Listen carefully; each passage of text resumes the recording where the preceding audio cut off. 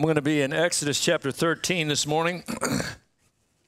I hope you've been getting something out of this series that we've been doing on the spiritual insight of the life of Moses. We've been in it for a while, and it seems like the more I dig around in this, the deeper it gets, the more I find, the more it's blessing me as I study. The Bible talks about, the depths of both the wisdom and understanding and the knowledge of God, how unsearchable and are his judgments and his ways past finding out. And I find that true. The more you study the Scripture, it just seems like the more you find. You read a passage of Scripture, you read it over and over, and next thing you know, you read it and you see something that you never saw before. And the Word of God's just like that. Exodus chapter 13, if you found your place there, I want to revisit a passage that we've looked at once already. Verse 20, it says, "So they took their journey from Succoth and camped at Etham at the edge of the wilderness. And the Lord went before them by day in a pillar of cloud to lead the way, and by night in a pillar of fire to give them light, so as to go by day and night. He did not take away the pillar of cloud by day or the pillar of fire by night from before the people." So just a little background to kind of catch you up if you are maybe joining us for the first time this morning. We've been doing a series on the life of Moses and the spiritual insight from his life. As you know, that Joseph was one of the 12 tribes of Israel. There was Abraham, then Isaac, then Jacob. Jacob had 12 sons who became the head of each tribe. Joseph was sold into slavery, went into Egypt. And because there was a famine in the land, Joseph had interpreted a dream and had put up grain. As a result of that, the children of Israel, to keep from starving, had to go to Egypt to buy grain. Joseph now is the second most powerful man in the world, and he provides for the children of Israel. There were 5 years left in the famine, so he brings them to Egypt to nourish them and to take care of them. But the Bible says there rose up a Pharaoh who did not remember Joseph. And so he caused the Israelite people to become slaves, and he burdened them with bondage and hard work. 400 years they were in slavery in Egypt. And the Bible says that God remembered the covenant that he made with Abraham. And he heard their cries, and he sent them a deliverer. Moses was born as a baby. Isn't it a beautiful picture of Jesus Christ? He sent a deliverer in the form of a baby. And he sent Moses. He was rescued by Pharaoh's daughter, spent the first 40 years of his life as the prince in Egypt. And then he went out, the Bible says, it came into his heart to visit his people. He went out and saw an Egyptian beating an Israeli. He killed the Egyptian, and as a result of that, he had to run for his life and spent the next 40 years as a shepherd in Midian. He met his wife, Zipporah, there, and after 40 years, he saw the burning bush that was burning but was not consumed. And out of the burning bush, God told him to go back and tell Pharaoh, "Thus saith the Lord, let my people go." But Pharaoh said, "Who is your God that I should obey him? I don't know who your God is, and I will not let your people go." And he increased their burdens. And as a result of that, God sent the plagues. He sent it for two reasons.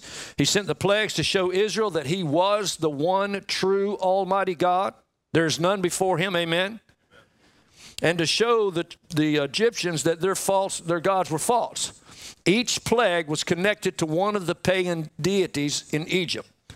He's turned the water into blood. He sent frogs, lice, flies, a cattle disease. There were boils all over their bodies.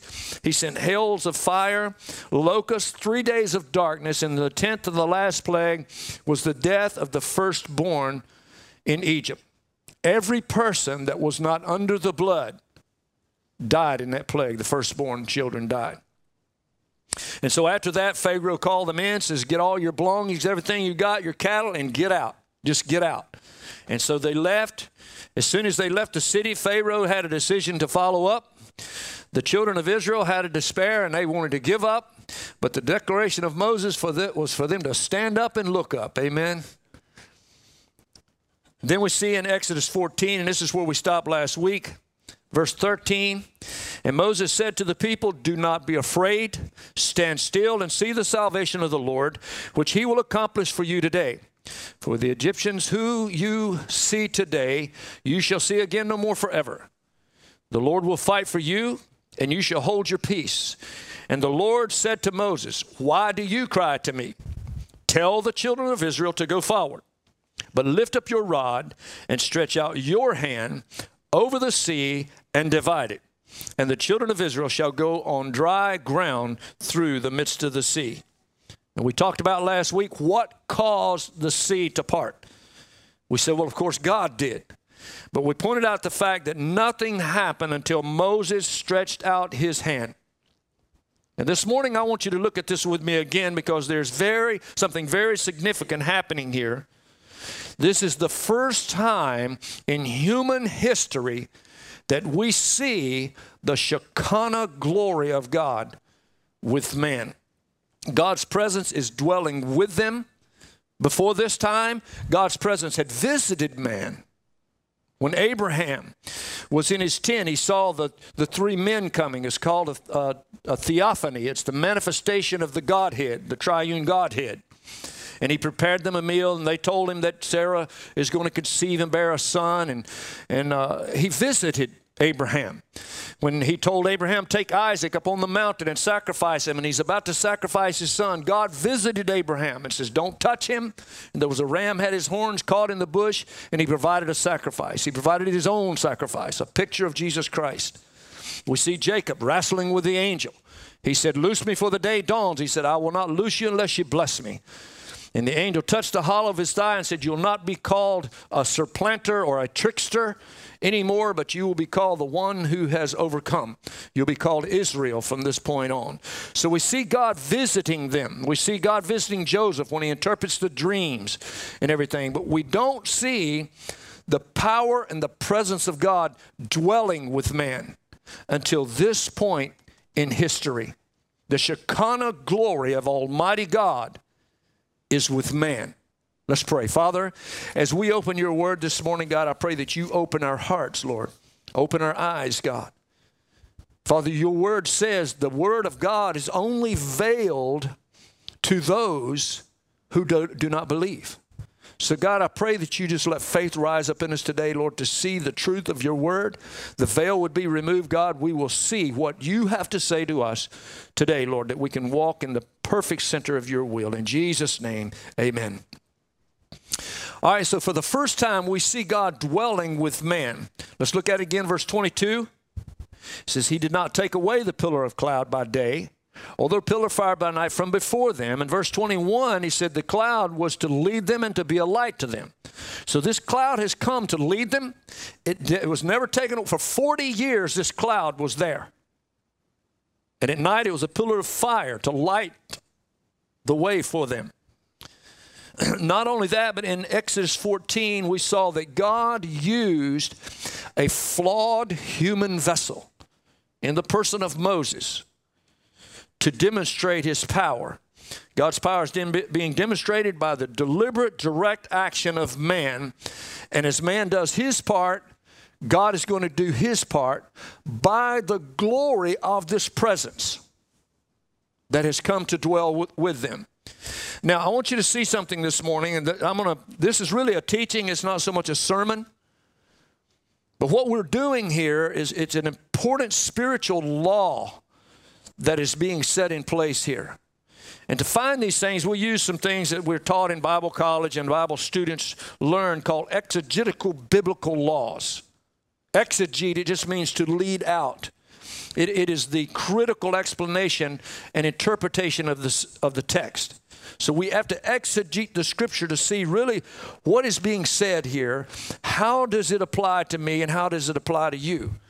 We also see another rule of interpretation called hermeneutical rules of interpretation. Those are just big words. It talks about how you study the Bible. Hermeneutical, exegetical, biblical rules or laws. These laws and rules include such things as historical and cultural background of the text.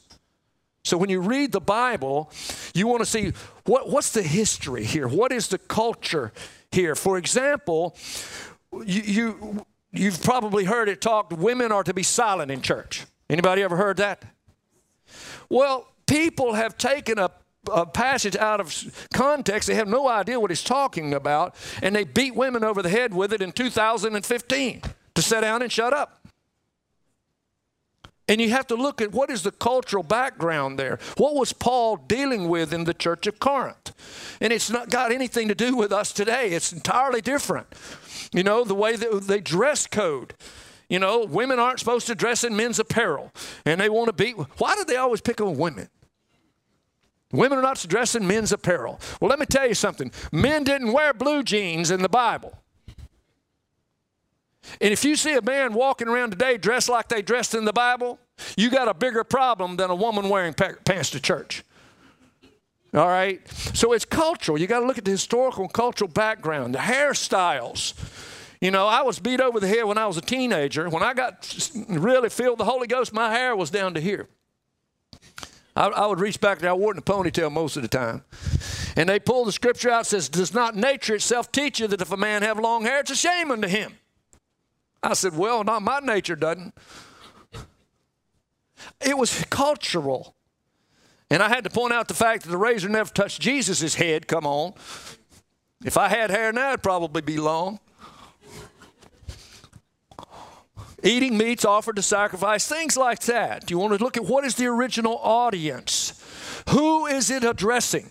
When we read the Bible, a lot of times we'll take things that's not even talking to you and try to apply it to you. That's how we get things like replacement theology, where people try to say that the true Jews are the British, therefore they came to America and Canada, or the, quote, 10 lost tribes of Israel. It's a false teaching that's distorted because they're not looking at who the text is talking to. First of all, I better not get on that. There's no such thing as the 10 lost tribes to begin with. Eschatology eras, things about end time teaching. You have to look at the genre. What is the composition of the literature? Is it marked with distinct styles? Like the book of Hebrews, for example. It doesn't have an author's signature, but we know that the Apostle Paul wrote it because of the literary style that it was written in. We know it was his work. So what is the form, the literary technique, the tone? Is it meant to be literal? Is it satire? Is it allegory? Is it pastoral? Is it poetry? What is the cultural movement or the historical period? For example, the disciples were in a time they had what they call the Sicarii. The Sicarii meant dagger. And there were men with Jesus that were a part of the Sicarii. Simon the Zealot, he wanted to overthrow the government. He carried he was packing. He carried concealed. All right. We believe that Judas was also a part of the Sicarii, and so was Simon Peter. Because when they came to arrest Jesus, what did he do? He pulled out his sword. Well, where did he get the sword from? He was packing because he was a part of the Sicarii. So you understand so much more if you will use these homiletical, exegetical, biblical rules to see what is this talking about? How does it apply to me? Now, all of these rules and laws of interpretation are important to understand these things of what is my part in carrying out God's plan for man. That leads me up to the law that I want to address this morning. What we are seeing here is what is known as the law of first mention. Let's look at it again in verse 13, chapter 13, verse 21. It says, the Lord went before them by day in a pillar of cloud to lead the way, by night in a pillar of fire to give them light, and to go day and night. And he did not take the pillar of the cloud away from the people, from before the people. Now, because this cloud was with man, the Shekinah glory, Moses was able to stretch out his hand and see a miracle take place because that Shekinah glory was there. God is using a flawed human vessel to do an impossible thing through that Shekinah glory. Now, every Jewish and Christian scholar agrees that this is the first time we see God's Shekinah glory. Now, I keep using that word, and some people's like, what is a Shekinah? There was a church, I was telling Hunter, there was a church in Bishopville, South Carolina. You had to know that was a religious town, didn't you? Named Shekinah. That was the name of the church. And one of the leaders over that group of churches says you really ought to change the name because people ride down the road as, what is a Shekinah? Shekinah is really a word not found in the Bible. Shekinah is a Chaldee word, which means he caused to dwell or resting place.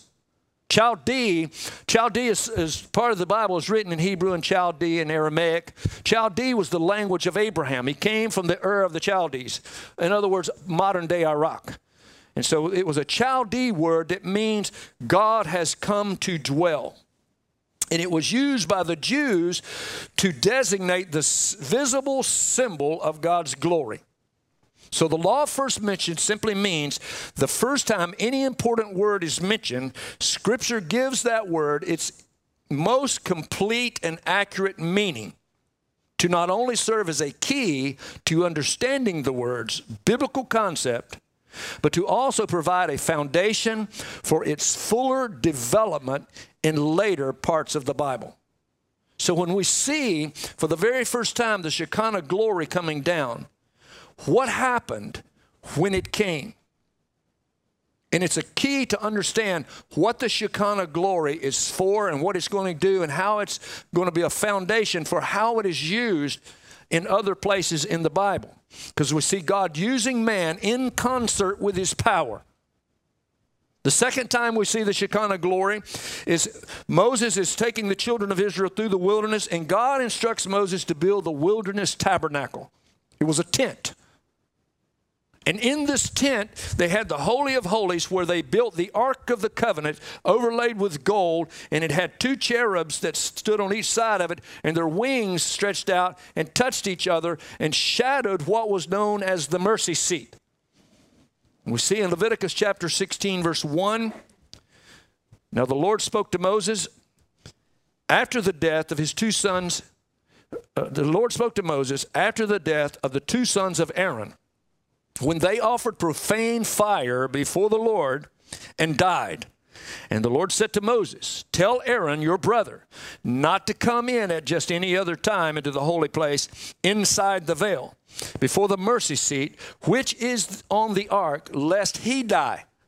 For I will appear in the cloud above the mercy seat. That is the Shekinah glory. The Shekinah glory for 40 years would rest over the mercy seat of the Holy of Holies. And what he is saying, what happened is the two sons of Aaron brought in strange fire. It was fire that didn't come off of the altar. And when they walked in, they were irreverent and disrespectful to the presence of God, and they fell dead. And God says, Moses, tell Aaron, don't you come in here like that, or you will die too. And then he gives him a whole long list of how he is to prepare himself. He is to bathe, and he's to put on certain linen undergarments, and he's to put on the ephod and all the different attire that he had to dress in. And he had to bring certain sacrifices of bulls and lambs and different things and come in once a year and bring the blood to atone for the sins of the people. So what are we seeing? We're seeing a concert of flawed human vessel, Aaron, the high priest, coming into the Shekinah glory of God to atone for the sins of millions of people.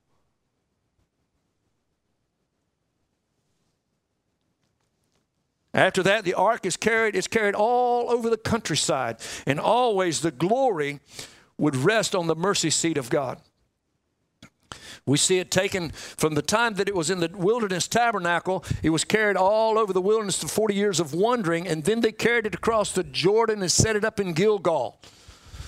After that, it was carried to Shiloh, where it stayed most of its time in the Holy Land. By the end of the time of the judges, you had Abraham, Isaac, Jacob, Moses led the people, Joshua led the people, then all the judges. One of the last judges was Eli. And his two sons, Hophni and Phinehas, they just used the Ark of the Covenant like a good luck charm.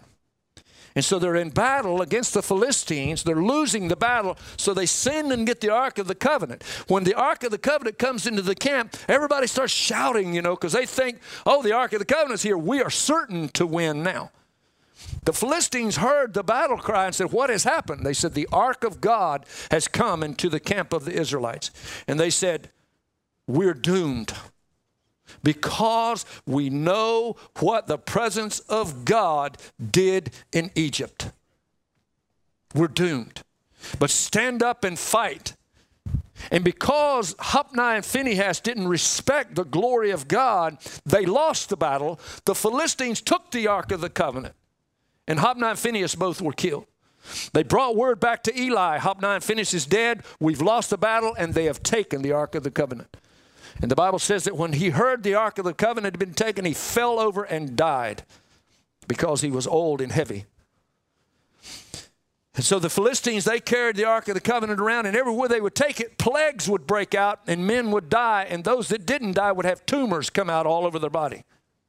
And so they sent it to Ashdod, then they sent it to Ekron, and then they sent it to another city, and they said, don't bring it here.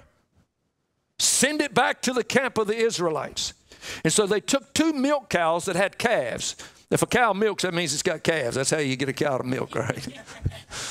They had just had calves, and they said, they've never been yoked. So they put a yoke on them, hooked it to a cart, set the Ark of the Covenant on it, and said, if it returns to Israel, we'll know that God was in this. But if not, we'll know it was just by chance that people had tumors and that they died from this disease. And the Bible says the cattle went lowing down the road. In other words, they were mooing, looking for their calves, and took it right back to Israel. And it returned back to the people in Israel. And it stayed back in Shiloh until David realized it's supposed to be in the temple. And so he erected another tabernacle for it, and he went to get it and put it on a cart because he didn't realize that's not how you carry the ark. It's supposed to be carried on the shoulder of the priest. You show reverence to the presence of God. Are you hearing me, church? You still with me? You show reverence to the presence of God. You respect the presence of God. But they were disrespectful to the presence of God, put it on a cart, and it shook, and Uzzah touched it and fell dead. It scared them all to pieces, and they put it in Obed's house. And then David heard that Obed was prospering, man, because the Ark of the Covenant was there. It says that he went back and he put it on the shoulders of the priest. They would take 6 paces. 6, set it down and offer sacrifice. And they did that all the way back to Jerusalem.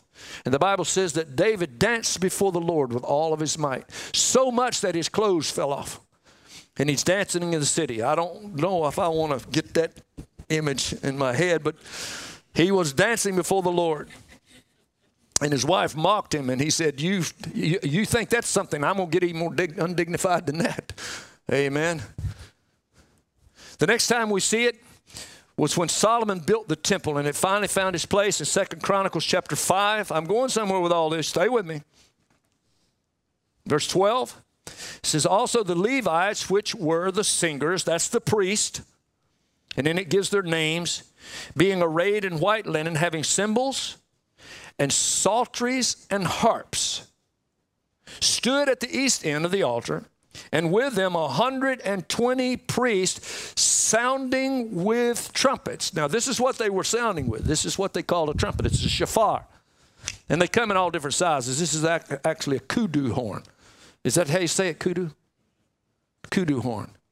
And they would blow this. Can you imagine 120 people blowing on these while the women are playing tambourines and harps? Harps would be like stringed instruments. And you know what I thought about? It would probably be really, really weird, probably scare everybody out of their wits. But what if every man in the church bought a shofar, and when we dedicated our new temple, we blow the shofar, and have the women bring in tambourines and have all the string instruments and just make a joyful noise unto the Lord? Wouldn't that be something? I'm not saying we're going to do that, but who knows? We might. If you guys start walking in here with a bunch of horns, I'll know that you're into it, and we just may go there. Well, let's see what happened when they blew the trumpet. Verse 13. And it came even to pass, as the trumpeters and singers were as one, to make one sound, to be heard in praising and thanking the Lord. And when they lifted up their voice with the trumpets and the cymbals and the instruments of praise, of music, and praised the Lord, saying, for he is good, for his mercy endures forever. And then the house was filled with a cloud, even the house of the Lord, so that the priest could not stand to minister by reason of the cloud. For the glory of the Lord had filled the house of God. So we see the Shekinah glory just filled the house, and it was so powerful that they fell down and couldn't stand up. So where we get the term being slain in the Spirit. It's a biblical term. When the Shekinah glory comes, the kabod comes, you can't stand in that presence. Is that how you say it, Joe, the kabod? The kabod, the glory, that's the word glory. Shekinah kabod, the Shekinah glory. So in the time of Jerusalem, in their time, the Babylonians finally came in and they destroyed the temple. The ark was taken and hidden, and to this day, we don't know where the Ark of the Covenant is hidden. Somebody hid it. I don't know. I suppose in the last days it's going to be revealed. It's going to be put back in the temple, I assume. I don't know for sure. But we see also in Ezekiel 10, it's describing the glory of the Lord being lifted from the temple. So we don't see the Shekinah glory again throughout the rest of the Old Testament. Nevertheless, the presence of God was still there. Church, listen to me. You may not see the Shekinah glory, but the Shekinah glory is here. It's always been here. It's here right now. It was there, even though they didn't see the Shekinah glory. It was there. Haggai chapter 2. Now, Haggai is the prophet that was to rebuild the temple. It says, verse 1, in the 7th month of the 21st day of the month, the word of the Lord came to Haggai the prophet, saying, Speak now to Zerubbabel, the son of Shealtiel, the governor of Judah, and Joshua, the son of Josadak, the high priest, and to the remnant of the people, saying, Who is left among you who saw this temple in its former glory? And how do you see it now? In comparison with it, is it in your eyes is nothing? In other words, Solomon, man, when he built the temple, it was overlaid with gold. It had all the cedars of Lebanon. I mean, it was the finest of everything. But now they've rebuilt it, and they didn't have at their disposal all of those things. So when you looked at the Temple of Solomon and saw it, now you're seeing the one that Haggai has built. There was no comparison between the two. So he said, Isn't it as nothing?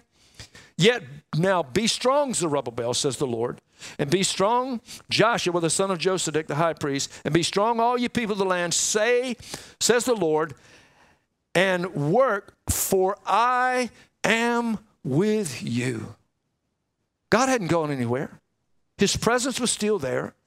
I am with you, says the Lord, according to the word that I covenanted with you when you came out of Egypt. So my spirit remains among you. Do not fear. For thus saith the Lord of hosts, once more in a little while I will shake heaven and the earth and the sea and the dry land. And I will shake all nations, and they shall come to the desire of all nations, and I will fill this temple with glory, says the Lord of hosts. The silver is mine, and the gold is mine, says the Lord of hosts. The glory of this latter temple, stay with me now, the glory of this latter temple shall be greater than the former, says the Lord of hosts. And in this place I will give peace, says the Lord of hosts. I'm still with you. The covenant that I made with you on the bank of the Red Sea when my Shekinah glory came down, I have never taken it away. It's still right here. And I am here to tell you that I'm going to bring my glory into my temple, and the glory in the latter temple is going to be greater than what you saw in Solomon's temple. Are you hearing me, church? So we don't see the glory of God after that. We didn't see it then. And then there's 400 years of silence. From Malachi until the book of Matthew, there's 400 years of silence, and it seemed that the glory of God was gone forever. And then we read in Luke chapter 2, and there were in the same country shepherds abiding in the field, keeping watch over their flock by night. And lo, the angel of the Lord came upon them, and the glory of the Lord shone round about them. We read that and heard it read a bazillion times, haven't you? And don't realize that the Shekinah glory has just returned to earth. His manifested glory has just been revealed to flawed human vessels. And the angel said to them, fear not, for behold, I bring you good tidings of great joy, which shall be to all people. For unto you is born this day in the city of David a Savior, which is Christ the Lord. Now he said to Haggai, the latter temple shall be greater than the former temple. Now what is that talking about? The glory of God has just been made manifest in a little bitty baby. Jesus Christ, church, is the Shekinah glory. He is the Shekinah glory. But is it saying that the Shekinah glory that is in Jesus Christ is greater than the Shekinah glory of God that sat over the mercy seat? No, that's not what it's saying. It's not making Jesus greater than God. They're the same. They are one in the same. They are one. And he says that, my Father and I are one. What makes it greater is the fact that the Shekinah glory has come to abide with man and will never leave again. It dwells with man. It left the temple. Ezekiel 10, you see it leaving the temple. We see it returning in the person of Jesus Christ, not in temples made by hand. But the Bible says, know ye not that you are the temple of God, and that the Spirit of God dwells in you. Church, are you hearing what I'm saying this morning? I don't know if you heard that. The Shekinah glory of God dwells in you. The power of God that split the Red Sea is inside of you. It's inside of you. 2 Corinthians chapter 3. I'm going to read two more scriptures and then I'm going to let you go eat some chicken.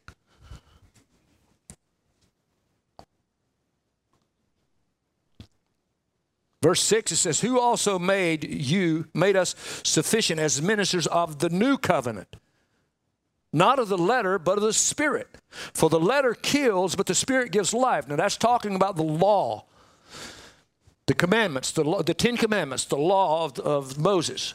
Verse 7 says, but if the ministry of death, talking about the letter, written, engraved in stone, that's the 10 commandments that was etched on the stone, all right, was glorious, so that the children of Israel could not look steadfastly at the face of Moses because of the glory of his countenance, which glory is passing away. In other words, when he went up on the mountain and received that words etched in stone, he said, God, show me your glory.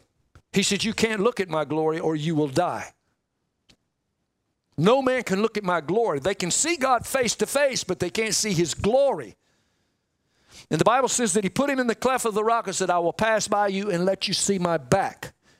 And when he walked by, he saw the back of God, and the glory of just the back of his backside was so powerful that his face glowed so bright that the people couldn't even look at his face. They had to put a veil over his face. But they said that glory that was on his face is fading away. It's fading away. Verse 8, he said that glory shall pass away. How will the ministry of the Spirit not be more glorious? It's more glorious. For if the ministry of condemnation had glory, the ministry of righteousness exceeds with much more glory. Verse 10, for even what was made glorious had no glory in this respect, because the glory that excels. For if what is passing away was glorious, what remains is much more glorious. In other words, the Shekinah glory that was there, as glorious as it was, pales in comparison to what is inside of you and me. You may not see it. You may not know it or understand it. But the Bible declares that it's there. And it's more glorious than what we see in the Old Testament. The power to part the Red Sea. You know, they said that that part was probably more than a mile wide. A mile, that's a long ways. That's wide. Because the mathematician said that there were 2 million people. I just read this. 2 million people crossed the Red Sea. And if they marched 10 abreast, then it would have been a line 160 miles long. That the front of the line would have been at Canaan by the time the last person got out of the Red Sea. So they were more than 10 people wide, with 5 feet between them, I think he said.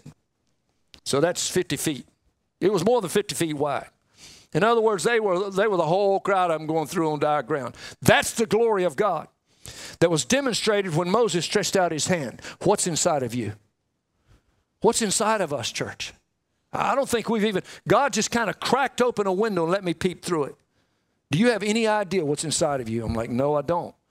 But I'm starting to get a glimpse of it. Not according to what I'm saying, but according to what God said.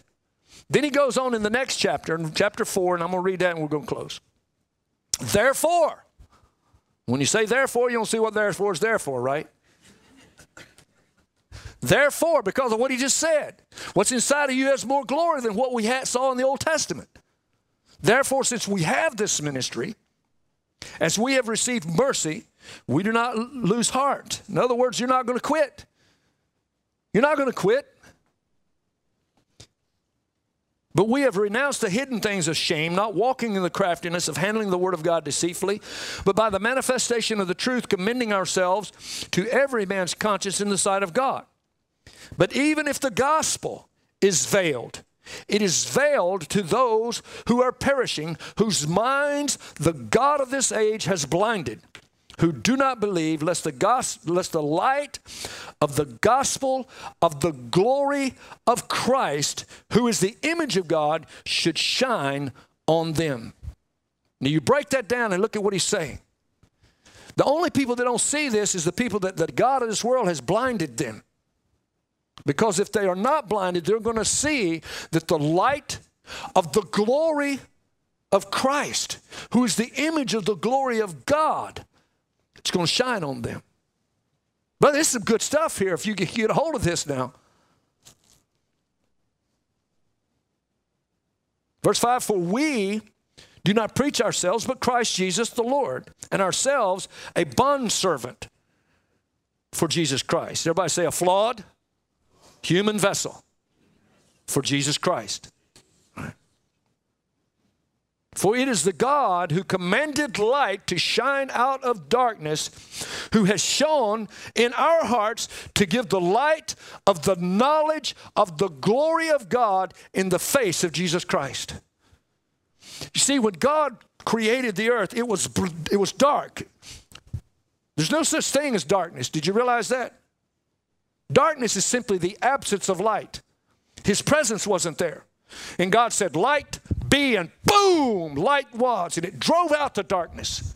And he said, God who caused the light to shine and drove back the darkness has shone in your heart. And the reason he's shown is your heart to show you and give you the knowledge of the glory of God that's in you through Jesus Christ. Whew, man, Verse 7. But we have this treasure in earthen vessels. In other words, I have no idea what's inside of me. Why? Because this is an earthen vessel. It's flawed. It's weak. It's fragile. It doubts most of the time. It's fearful most of the time. It worries. It's restless. It's anxious. But inside of all that weak, flawed human vessel is a power that the world has never seen before. There's a power inside this. And we have this ministry, and this treasure is in earthen vessels, that the excellency of the power may be of God and not of us. We are hard pressed on every side, yet we're not crushed. We are perplexed, but we are not in despair. We are persecuted, but not forsaken. Struck down, but not destroyed. Aren't you glad you got the power of God in you? Had no idea what you had in there, did you? Stand to your feet. God, reveal to us today, Lord. I pray just maybe, God, help us crack open the curtain, Lord, and just see a glimpse of what you're trying to say, God. When you first came in your Shekinah glory, God, on the side of the Red Sea, Lord, you demonstrated your power through a man, a human being, a clay vessel, Lord. And God, you demonstrated something there that is going to be a foundation of what you're going to do and how you're going to build upon that throughout history. And Lord, that day in Bethlehem, the Shekinah glory came into the earth. And because he paid the price and he hung on the cross and he shed his blood for the redemption of man, God, we became God people ourselves when the light of Jesus Christ came into our heart. Lord, you declare that we are now the temple of God and the Spirit of God dwells in us. And God, what I'm seeing here is the Shekinah glory, the awesome miracle-working power of your Spirit dwells in us, God. And Lord, my mind sees this, Lord, but my spirit just hasn't grasped it, God. And I pray today, Lord, that you help us, our spirit to grasp this, Lord. That, Lord, we can just rest in you. And Lord, I heard you say this morning, just rest in me. Don't be anxious, be at peace. So, Father, we ask you to help us to do that this morning in Jesus' name. Now, let me just challenge you before we leave. Because as we begin to understand this, my tendency is to even be more anxious. When I begin to understand the depth and the height and the width and just the knowledge of what is inside of the hearts of Christian people, it makes me want to be more anxious to go do something for God, do something big and awesome and spectacular. It's like, what is it, God? There's got to be something big to do, you know.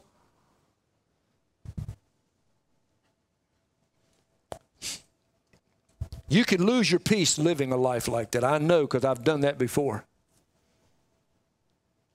Feel like I'm failing God because I'm not doing something huge.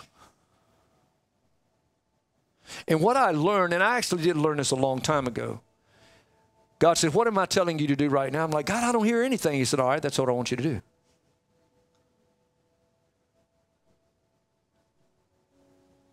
When I look at the characters of the Bible, see, we see the highlights of their life, the things that they did. But most of their days were just like yours and mine. They were ho-hum, humdrum, going to work, getting up. What are you going to fix for supper? Where are you going to get your supplies to do your job? And all those things. They had all those things to do. Most every day was like that. And then when God had something for them to do, he spoke to their heart and said, do it. It is at that point you must hear the voice of God and say, here am I, Lord, send me. I will go do it. And church, it may not be something huge and spectacular. It may be what Charity stood up here and read this morning. Feed the hungry. Do not turn your eyes and hearts from those who are weak and poor and hungry. It may be something nobody will see, nobody will know but God. In fact, the Bible says don't let the left hand know what the right hand is doing. What you do in secret, God will shout it from the housetop, you know. Sometimes we won't do something unless we've got a platform and a microphone or a spotlight or something, and people's going to see it and know it. And it may not be something like that at all. But I just believe that when we hear his voice, we step out in faith and do what he's asked us to do. The Shekinah glory, this I know, the Shekinah glory is there to make it happen. You're not going to make it happen anyway. If you get anxious and try to push it through and make it happen, it's not going to happen anyway. You can't make it happen. I've seen people out of their own ability and their creativity and their ingenuity and their know-how make things happen. But God wasn't in it at all. They were just good businessmen or good at doing things. And I've seen people that didn't know diddly squat do some amazing things because God did it. And they knew God did it. Because the Shekinah glory is in you to do anything. If a man can pick up a stick and hold it out and a sea part, come on, church. My word. You know that same man could take that same stick and walk up to every ocean in the world, stick it out, and all he's going to see is waves break on the sea, on the shore. Because God didn't tell him to split every ocean. He told him to split that one. So we just need to be at peace. Don't be anxious. Rest in the Lord. Love on. Just get in His Word. He said, if you will obey my word, obey my commands, keep my statutes, He said, I will cause none of the diseases that came in Egypt to come upon you. I mean, you just start reading the blessings that God will give you just for obeying His command, keeping His statutes. Now, those are things we need to do. When I say don't be anxious and don't do anything, no, you keep His commandment, all right? You walk in His statutes. That doesn't have to do with what I'm doing on the outside. That has to do with what's going on right here in my heart. But church, I'm convinced of this. If you will keep your heart pure as you know how and right before God, be at peace, have the joy of the Lord. Do you know the Bible says He gives you joy? Joy that passes understanding. Not only that, but He gives you gladness. There's a difference. Gladness means I'm happy. I'm a happy person. A lot of times that's just a choice. I just choose to be happy. Some people think I'm goofy, but that's all right. They're miserable. I'm happy. I'm a goofy, happy guy. Go ahead and be a miserable, sincere person if you want to.